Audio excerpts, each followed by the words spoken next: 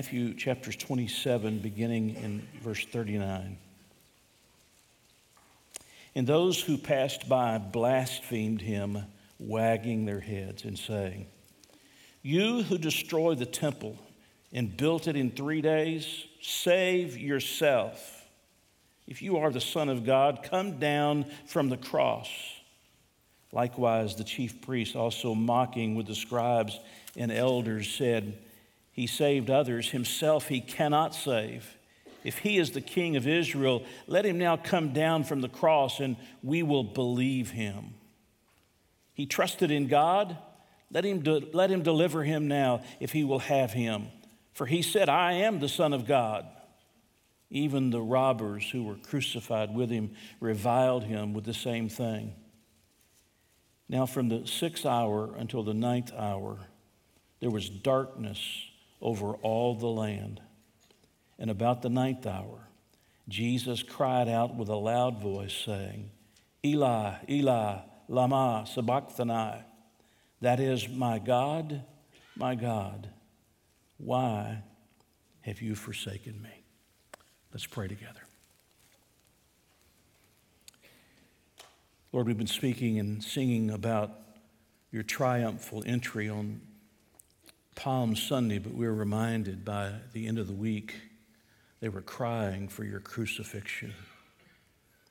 Today, Lord, we stop to remember from the scriptures just exactly what you were doing on the cross on our behalf.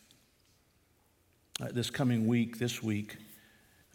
Thursday, we'll be reminded of just how significant was your suffering on that cross, the medical aspects of the suffering of Christ. And then, Lord, next Sunday we will celebrate that you could not be kept in the grave, that you came forth victorious, and you proved by your resurrection that the Father had accepted your sacrifice and that the forgiveness of sins was available to everyone. Today, Lord, I pray that you'll speak to our hearts, those that are here in this room and those that are watching us. I pray, Lord, that they'll have an open heart to hear of this great sacrifice of Jesus on the cross of Calvary. In your name I pray. Amen. Today, as you have already heard, is Palm Sunday. It begins this Holy Week, this Passion Week. It's a week that if you're not familiar with what happens on each day of the week, I encourage you to pick up our Connect magazine, because on each day we have something written. Each page we have something written for each day of this week to remind you what was going on in the gospel stories that takes place and that unfolds over the course of these coming days. And you want to read along with us and be reminded of what Jesus was doing on our behalf. But today is Palm Sunday. Jesus came from the Mount of Olives. He crossed through the Kidron Valley and he makes his way up the hillside toward the Temple Mount. If you've been there, you know that on the Mount of Olives you can look over and see the Temple Mount. You can look over and see the old city of Jerusalem, at least much of the old city of Jerusalem. And as Jesus is making his way down that mountainside, through that valley, and back up the hillside toward the Temple Mount, there are people that are beginning to gather around him, and they're beginning to sing his praises. Hallelujah, the Son of David. They're looking for their deliverer. They're believing that Jesus, and do believe that Jesus is their Messiah. Most of these Jews on this particular occasion, on Palm Sunday, would have been Jews that were Galilean Jews. If you remember, Jesus spent most of his ministry, or at least much of his ministry, around the Sea of Galilee, in the cities around the Sea of Galilee. He came to Judea, he came to Jerusalem as well, but much of his ministry was done around the Sea of Galilee.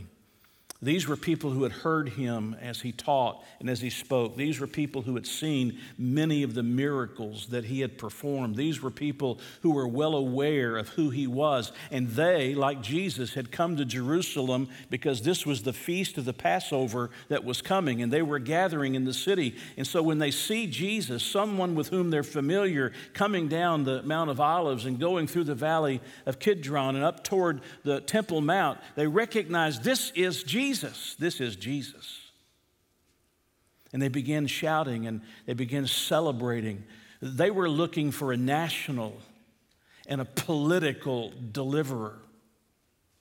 Little did they understand that, in fact, Jesus had not come on this occasion for political or national purposes, but that on this occasion, Jesus had come for spiritual purposes. He had come to be the spiritual deliverer of mankind. Taking their garments, their outer coats, they lay them down in front of the donkey on which Jesus is riding, which, by the way, is a prophecy being fulfilled in the life of Jesus all the way back to Zechariah chapter 9, nearly 500 years before. Zechariah had predicted that the Messiah would come on the back of a donkey, that there would be this kind of adulation, Psalm 118, this kind of adulation that would be given to him. They cut down palm branches and they waved those palm branches and they laid those palm branches before the animal. All of this was a means of demonstrating his royalty. He's coming in on the red carpet, if you will. The king is here. He has finally arrived. Our deliverer is coming to Jerusalem. And they are thrilled. But please don't miss, as you read through the gospel stories, not just the cheers and the shouts of adulation for Jesus. Please don't miss the tears of Jesus as he makes this journey. The gospel tells us that Jesus, as he could see from the Mount of Olives across the Kidron Valley and see the city of Jerusalem, he knew why he was coming, even if the others did not know. And he knew that he would be rejected by the people of Jerusalem. And it says that he wept for the city of Jerusalem. Can you see the contradiction of pictures? On the one hand, there are people who are celebrating and cheering and happy that Jesus is coming to Jerusalem. On the other hand, there is a Savior who's fulfilling all of these prophecies, who's weeping tears because he knows what lay ahead in the coming days. He rides into the city, and there is a great joyous occasion that occurs that we celebrate every year on Palm Sunday. But by the end of the week, those cheers had been turned into cries for crucify him. Those Jews at the end of the week that are calling for his crucifixion are likely not the same ones that were there crying out and calling out in adulation of the Lord Jesus Christ. Those were Galilean Jews. For the most part, these at the end of the week are Judean Jews. They are Jerusalem Jews. They have long since rejected Jesus. They want nothing to do with Jesus Christ. They're going to call for his crucifixion. Who do you want me to release, Barabbas or Jesus? And who do they ask for? They ask for Barabbas. Well, what am I going to do with Jesus? What am I going to do with Jesus? They said, crucify him over and over and over and over again. If you know the gospel story, you know that they end up on Thursday in an upper room where Jesus has this incredible conversation with his disciples. You find it in John chapter 14 to 17. And he has this conversation with his disciples, and it ends with the observance of Passover. In the middle of the Passover, he institutes what we now call today the Lord's Supper, something that we consistently and consciously participate in on a regular basis to remind us of the blood and the body of Jesus Christ. And then he leaves that room with the disciples and he heads out toward the Mount of Olives to pray among the olive trees. He leaves the disciples just outside the garden, just close to him, but not with him. He goes deeper into that garden. He falls down and he prays, "If it's possible, let this cup pass from me. Nevertheless, not my will, but thine be done." And he prays it 3 times. The blood vessels in his forehead, the stress under which he finds himself is so great that they burst, that they begin to sweat blood. He begins to sweat blood even there in the garden. "If it be possible, let this cup pass from me. Nevertheless, not my will, but thine be done." And when he finishes praying on a 3rd occasion, he awakens the disciples who've been sleeping through much of this. And they begin to leave the garden, and they are met by this mob of people. A mob of people who have come with sticks and with staves, anything that they can find to be able to take under arrest Jesus Christ. And do you know who it is that's leading them? It was one of his own disciples. His name was Judas. Can I remind you of something?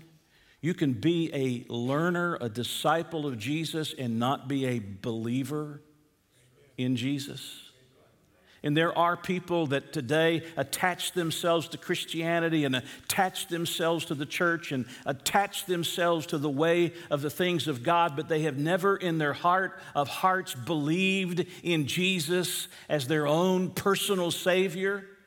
And Judas was one of those, leading this crowd up the hillside on that day, thinking that they're going to take under arrest some kind of a rebel.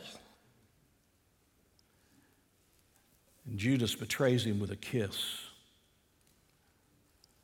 One of the most beautiful signs of friendship, a kiss on the cheek. One of the most beautiful signs of friendship, he betrays him with a kiss, and then Jesus is led off. And through that night, through that Thursday night, what we think of as Friday morning would have been Friday by their time, by the way they kept time. But by the way we keep time, that Friday morning, through that night, Jesus endures 6 trials. There are 3 religious trials, and there are 3 civil trials. It was a long night. He is beaten on more than one occasion. He is mocked. He is brought before the people. And finally, in the early morning hours, they bring him out. "What do you want me to do with him? What do you want me to do with him?" "We want you to crucify him." What crime has he committed? What has he done to deserve crucifixion? Crucify him. "We have no king but Caesar. Crucify him." Again and again, these Judean Jews call out for the crucifixion of Jesus. They have rejected the one who has come to be their Messiah. Jesus is taken outside the city down the Via Dolorosa. It's a very narrow road. Mary and I have walked that road. It's a very narrow road lined with people. His beard is plucked from his face as people reach out and grab the hair of his beard and just hold on until they pull it from his face. His back is bleeding from where he has been whipped, and his robe has been put on and off and on and off, opening the wounds again and again. And they find themselves at a place called Golgotha. A hill called Golgotha. We call it Calvary. And they take the cross that Jesus began carrying but was then given to someone else to carry for him.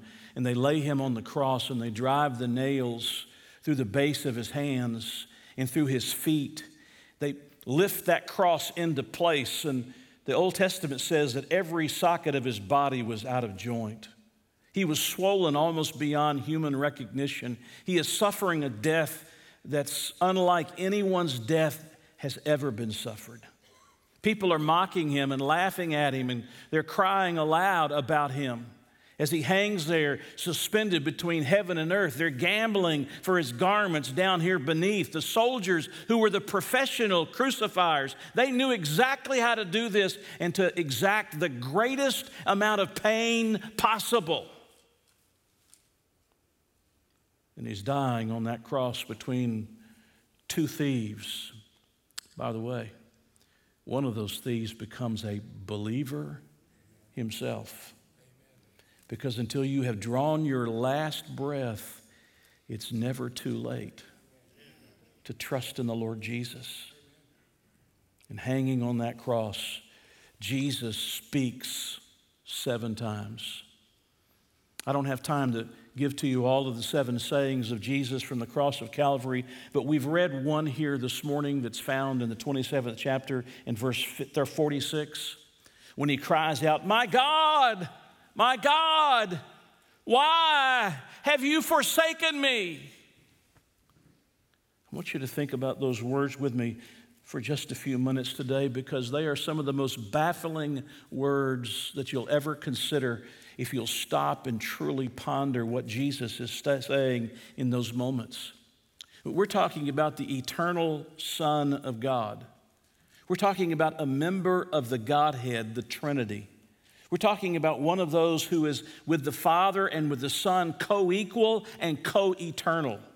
We're talking about the Trinity, where there is this communion unlike anything that you and I can even begin to understand. And yet on the cross of Calvary, he hangs there and he says, my God, speaking to his Father, why have you forsaken me?" What could it possibly mean that Jesus is being forsaken on the cross at this moment in time?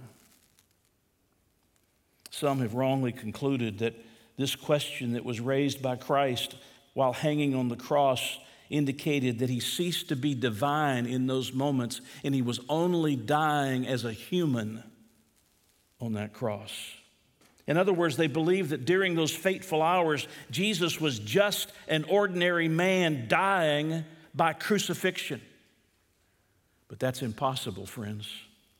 As one author writes, when Christ was forsaken by the Father, their separation was not one of nature, essence, or substance. Christ did not in any sense or degree cease to exist as God or as a member of the Trinity. He did not cease to be the Son any more than a child who sins severely against his human father ceases to be his child. Another says, this is by no means to be admitted that he ceased to be God, as it would deprive his sacrifice of its infinite merit and consequently leave the sin of the world without an atonement. Take deity away, he says, from any redeeming act of Christ, and redemption is ruined. No. Jesus didn't cease to be God in those moments. Jesus continued to be divine, and even if we don't understand fully what his words mean and can't comprehend everything that we understand, we know that if he had ceased to be God, he would have been dying as nothing more than a human martyr for a great cause, but not as the vicarious sacrifice for our sins. He had to be both God and man in those moments. Others have suggested that in this question, Jesus was simply revealing the Old Testament prophecy to his persecutors, just claiming that he was, in fact, the Messiah. He's quoting from Psalm 22 when he says, my God, why have you forsaken me?" And Psalm 22 is a messianic psalm. It's a psalm that was pointing forward to the time that the Messiah would in fact come. And by quoting it, they're suggesting that what he's only doing is saying, I am the one who fulfills this prophecy. But I ask you a question. If he is the fulfillment of that prophecy, don't you think he would know whether or not he was separated from the Father?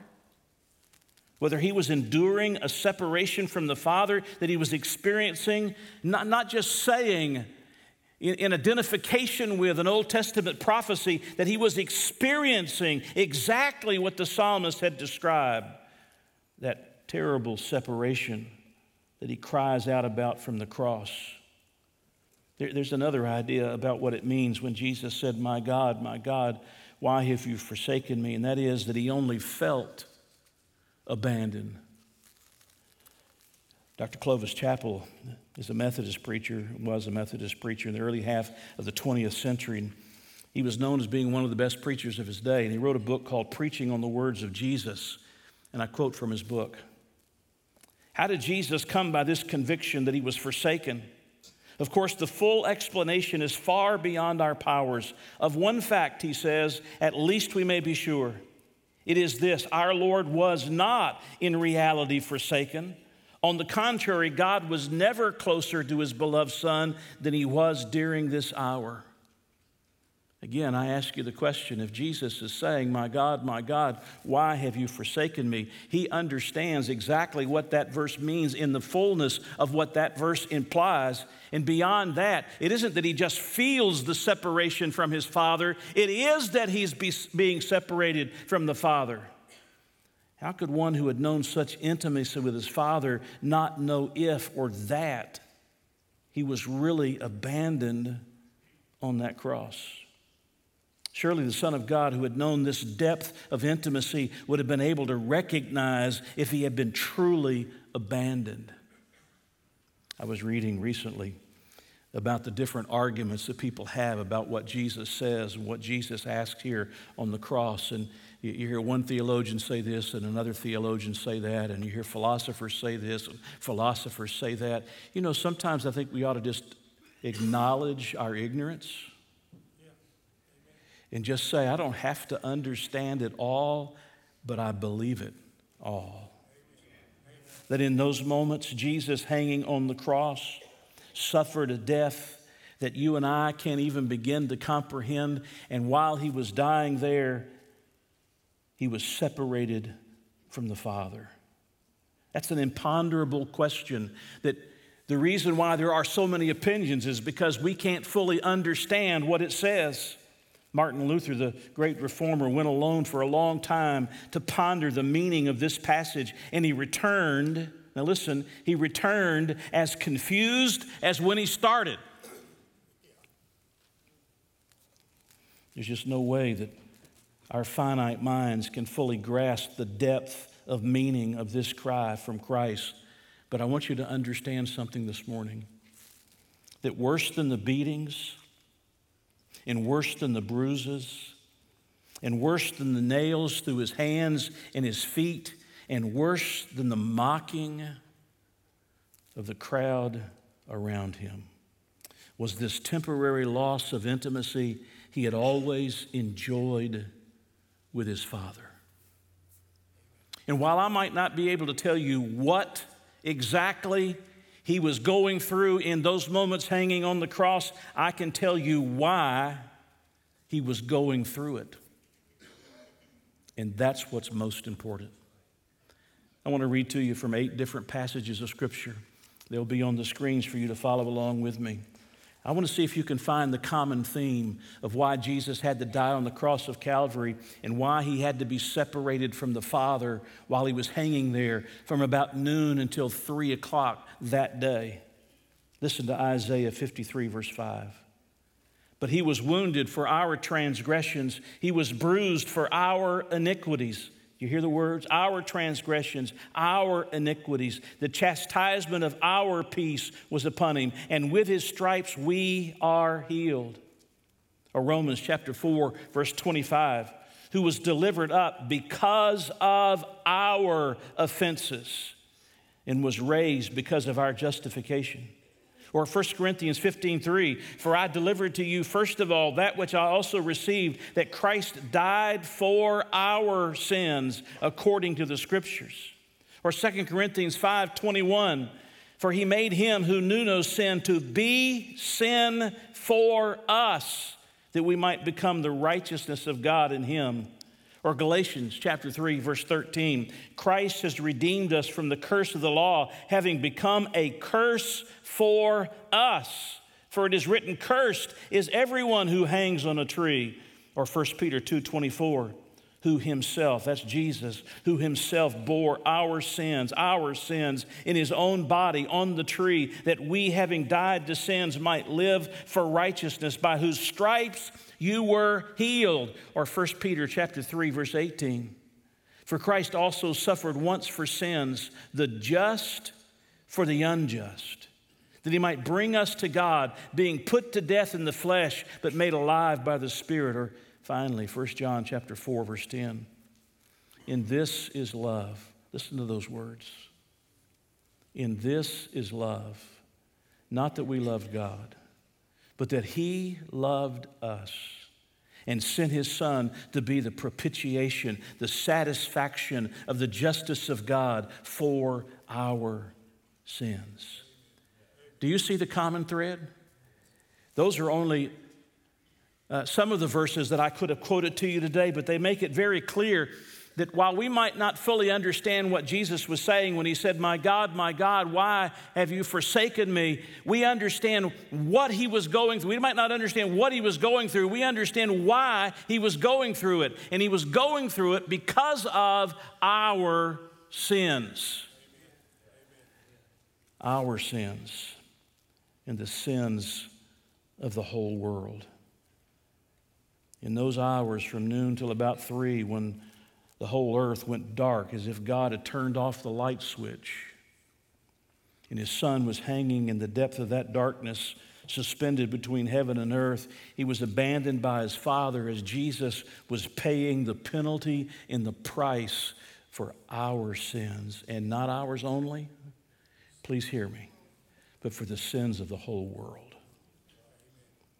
God didn't leave anybody out. And he doesn't leave anybody out of his invitation to come and be saved. He was giving himself for our sins. Understanding something of why the Father separated himself from the Son, we just need to ask the question, what does his cry of abandonment say to us today? We're reading it. We weren't there to hear it, but we can feel the emotion of the words as Jesus is speaking them, hanging from the cross, as he literally becomes sin for us. Well, first of all, his cry illustrates the consequences of sin. His cry illustrates the consequences of sin. The price that has to be paid for sin is separation from God. Please understand that death in the Bible doesn't always refer to the cessation of physical existence. You remember when God told Adam and Eve they weren't to eat of the forbidden fruit, and they disobeyed God? He said, if you eat of that forbidden fruit, you're going to die. And they disobeyed God, and they ate of the forbidden fruit, and instantaneously they died. Not physically, they began physically a process of death, but instantaneously they died. What did that death mean? It meant they were separated from God. It's why they're hiding in the garden when God comes to the garden looking for them. Or think about what John says about Jesus, or what Jesus says in the Gospel of John, chapter 5, verse 24. Jesus speaking says, "Most assuredly, I say to you, he who hears my word and believes in him who sent me has everlasting life and shall not come into judgment, but has passed." Now listen, from death into life. Death into life. He's not talking about physical death into physical life. He's talking about being separated from God into being reconciled and made right with God. Or consider how Paul talks about it in the epistle of Ephesians, in the letter to the Ephesians. He says we were dead, not physically dead. We were spiritually dead, separated from God in our trespasses and our sins. When you hear Jesus saying these words, we're seeing the illustration of what are the consequences of our sin and what is the consequences of your sin and mine. It is to be separated from God. I want you to hold your place here, but I want you to turn back with me to the book of Revelation for a moment. And I want you to listen to the final judgment. It's called the Great White Throne Judgment. And I want you to see that death does not necessarily mean the cessation of something, but it means the separation of something. And I want you to listen careful to this last judgment of those who are unbelievers in this world, beginning in verse 11. "Then I saw a great white throne and him who sat on it, from whose face the earth and the heaven fled away, and there was found no place for them. And I saw the dead, small and great, standing before God." If they're dead, how can they be standing before God? If they cease to exist, they don't cease to exist.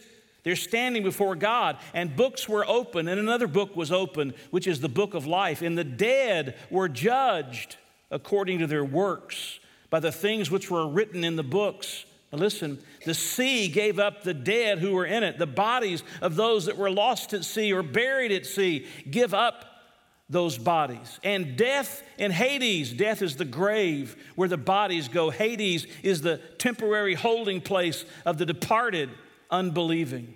Death and Hades deliver up the dead who were in them, and they were judged, each one according to his works. Then death and Hades were cast into the lake of fire. This is the second death. It's not a ceasing to exist. That's a separation from God forever. Verse 15, and anyone not found written in the book of life was cast into the lake of fire. Let me make a statement to you that might catch you by surprise. You're not going to spend eternity in hell. You're not going to spend, if you don't believe in Jesus, an eternity in hell. Hell is merely the temporary place where those who are departed and have not believed in Jesus are being held until the grave and Hades give up the dead. And then they are judged and they are cast into the place where they will spend their eternity. It's called the lake of fire. And when you look at this passage of Scripture and you hear what Jesus is saying on this day, you begin to understand that his cry illustrates to us the consequences of sin. Because Jesus was becoming sin. He became sin for us. The Father and the Son were separated from one another. I don't fully understand all that that means. I have an idea, but I don't fully understand it. I do believe it. But I can tell you that my sin brought separation between the Father and the Son, a separation the Father and Son had never known before. What are the consequences of your sin? If you don't believe in Jesus, it is to be separated from God forever. And if you die in that state, to be held in a place called Hades, what we commonly refer to as hell, only to be given up at some point in the future for the great white throne judgment, at which time you're placed in the lake of fire forever and forever and forever and forever. The cry of Jesus on the cross illustrates the consequences of sin. Number two, his cry from the cross validates the holiness of God. It not only illustrates the consequences of sin, it validates the holiness of God. We've always known God to be holy, haven't we? But here is incontrovertible proof. A holy God cannot look on sin and simply pass it by and wink at it and let it go. Habakkuk says, you are of purer eyes, speaking of the Father, than to behold evil and cannot look on wickedness. Because Christ had taken upon himself our sins, the Father, who is holy, had to turn away and abandon him on the cross. Tom Carter, who's a Christian author, writes, the disciples deserted Jesus. The disciples deserted Jesus because of fear. The demons turned against him out of hatred. Jealousy drove the religious leaders to plot against him, but the Father forsook the Son because of holiness. Once Jesus bore our sin on the cross, our holy God, he says, had to abandon him completely. When you look at the cross of Calvary, here's what it reminds us of. It reminds us that God hates sin. He hates my sin. He hates your sin. He hates the sin of the world because he is holy. Do you hear the words of the angelic host that are around the throne room in the prophetic scriptures when they're crying out, holy, holy, holy? What most separates God from us more than any other of his attributes is that God is utterly and absolutely holy, and you and I are utterly and absolutely sinful. And the only means of our forgiveness and the only means of our pardon is through the death of Jesus Christ when he cried out, my God, why have you forsaken me? That validates the holiness of God. Donald Gray Barnhouse was a well-known Presbyterian pastor and a Bible commentator. Probably some of you pastors in the room have his books in your library as I do. This is what he said. The people who teach that God is love without teaching that God is also hate have in reality another God who is Satan with a mask on. We sort of drifted in our churches today into a theology where we want to talk about God loving us, but we never want to talk about what God hates in our world. And while it's not people that God hates, it's sin that God hates. Let's be reminded that when Jesus cried on the cross, my God, why have you forsaken me?" It not only illustrates the consequences of sin, it validates the holiness of God. There had to be a price that would be paid, and Jesus had come to pay it. This coming year, Susan Smith will be eligible for the first time for parole. Do you remember that name? She strapped her two little boys, a 3-year-old and a 14-month-old, in the back seat of her car. And then she rolled that car into a lake, got out of the car herself, and she let those boys drown in the back of that car.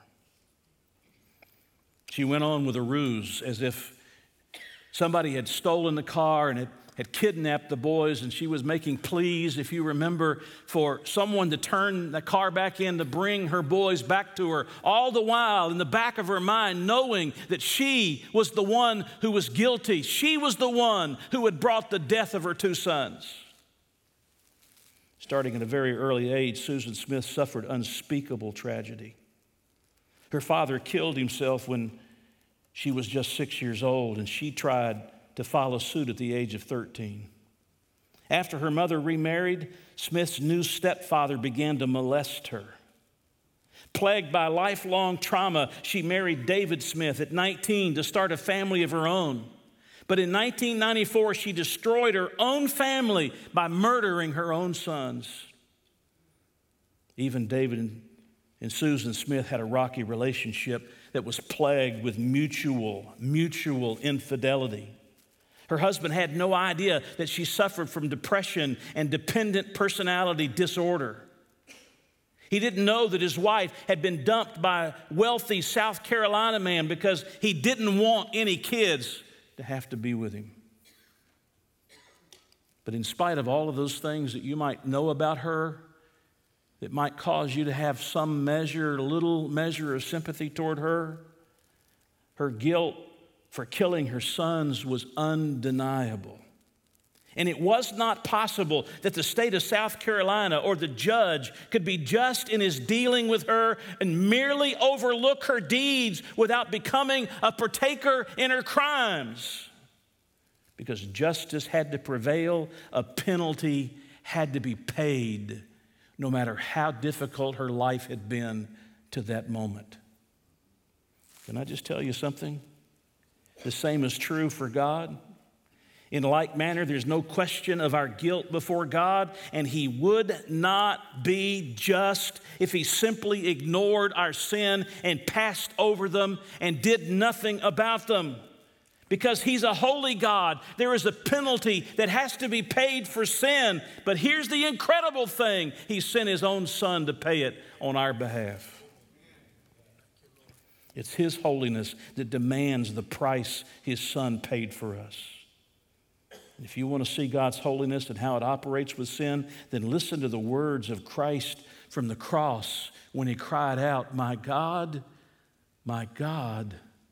why have you forsaken me?"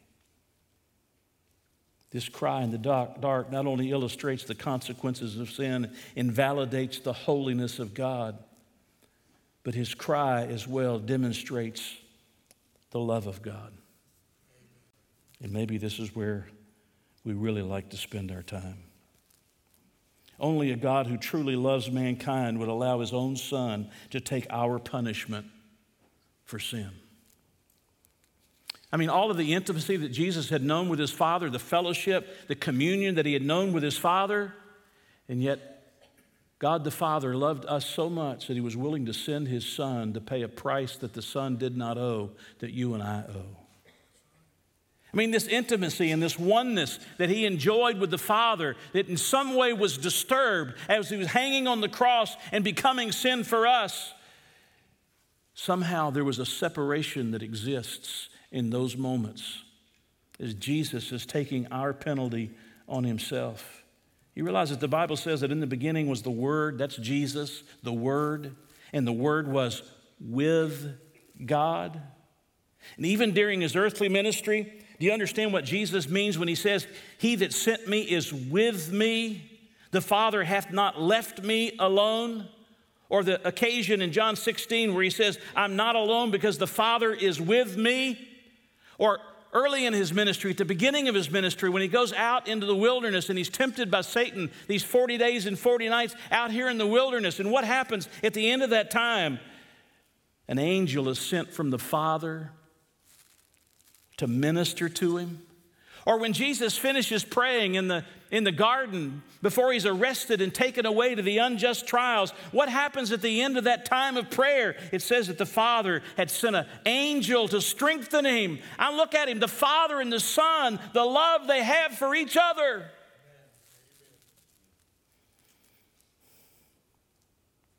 But when Jesus was hanging on the cross bearing your sin and my sin, he was forsaken by all, including the Heavenly Father.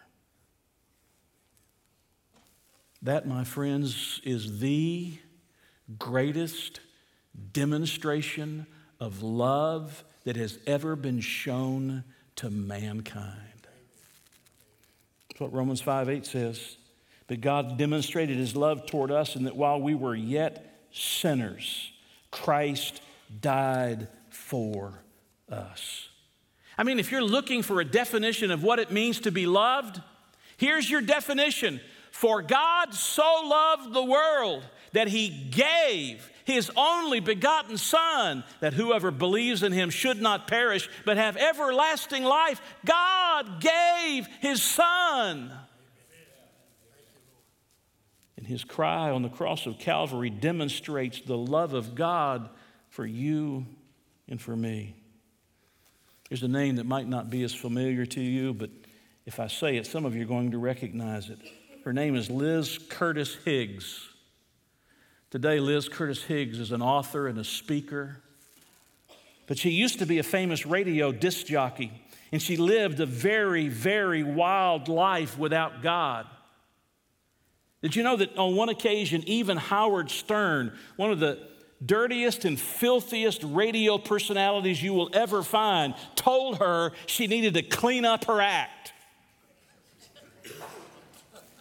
That'll tell you the depths to which Liz Curtis Higgs had gone. Liz had been hurt by a number of men and ultimately became a militant feminist. But her Christian friend kept inviting her to church. Hey, dear friends, may I stop here? Don't stop inviting those people to church. Don't stop inviting those people to church. You say they've turned me down 10 times, 20 times, 50 times, 100 times. Don't stop inviting them to church. Her friend kept inviting her to church, and finally Liz went one day with her friend to church. Well, being a pastor, I understand what's about to happen. The pastor was teaching on the Bible verse that says, "Wives, submit yourselves to your husbands."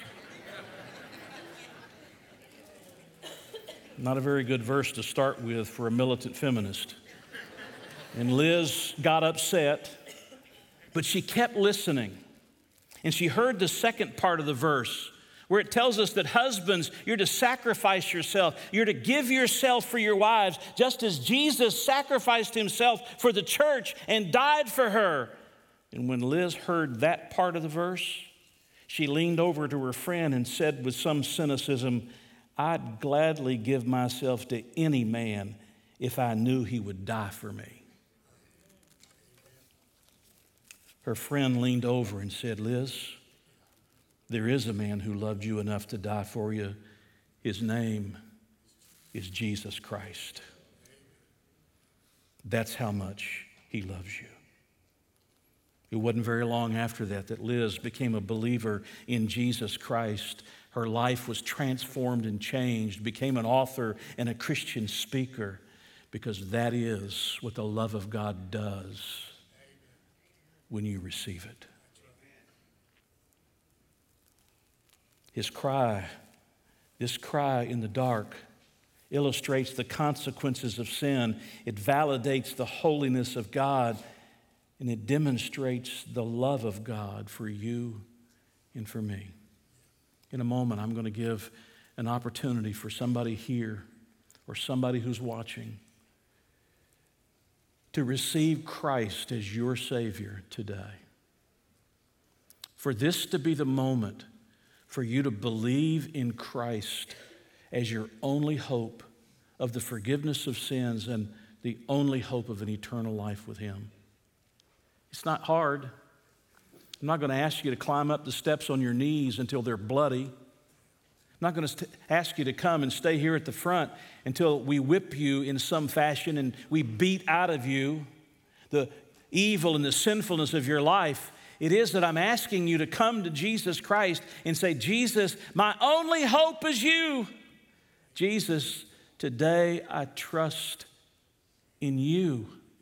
Jesus, I receive from you the gift of eternal life. I believe your death was for me and your resurrection was for me. Jesus, be my Savior. In a moment, I'm going to give you that opportunity. I'm going to give a lot of others of you an opportunity as well. This is Holy Week. This is the week we will remember the sacrifice of Christ on the cross of Calvary. And I'm going to invite you to come and stand or kneel here at this altar and give thanks to God for the price that He paid for our eternal souls. Say, Pastor, I've never gone forward in a church service. Well, it's about time you start. And you come and you kneel or you stand and you say, Jesus, thank you for giving your life for me. I don't understand all that it means when you were separated from your Father while you were hanging on that cross, but I know that it illustrates the consequences of sin and it validates that you are a holy God, and the only means of my eternal salvation is through your love. And I come to you and I trust in you, or I come to you and I say thank you because I trusted in you when I was a child, or I trusted in you when I was a teen, or I was a young adult, or I was a married adult, or a single adult. I trusted in Jesus. Thank you, Jesus. You don't get to heaven because you're Baptist or Methodist or Pentecostal or Presbyterian or any other denomination. You get to heaven because you've trusted Jesus for eternal life. It's the only way you get to heaven. George Goodman has written a poem, I think, that well expresses the message of the cross. Listen to it.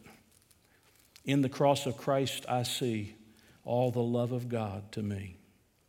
He it was who loved and gave guilty, sinful men to save.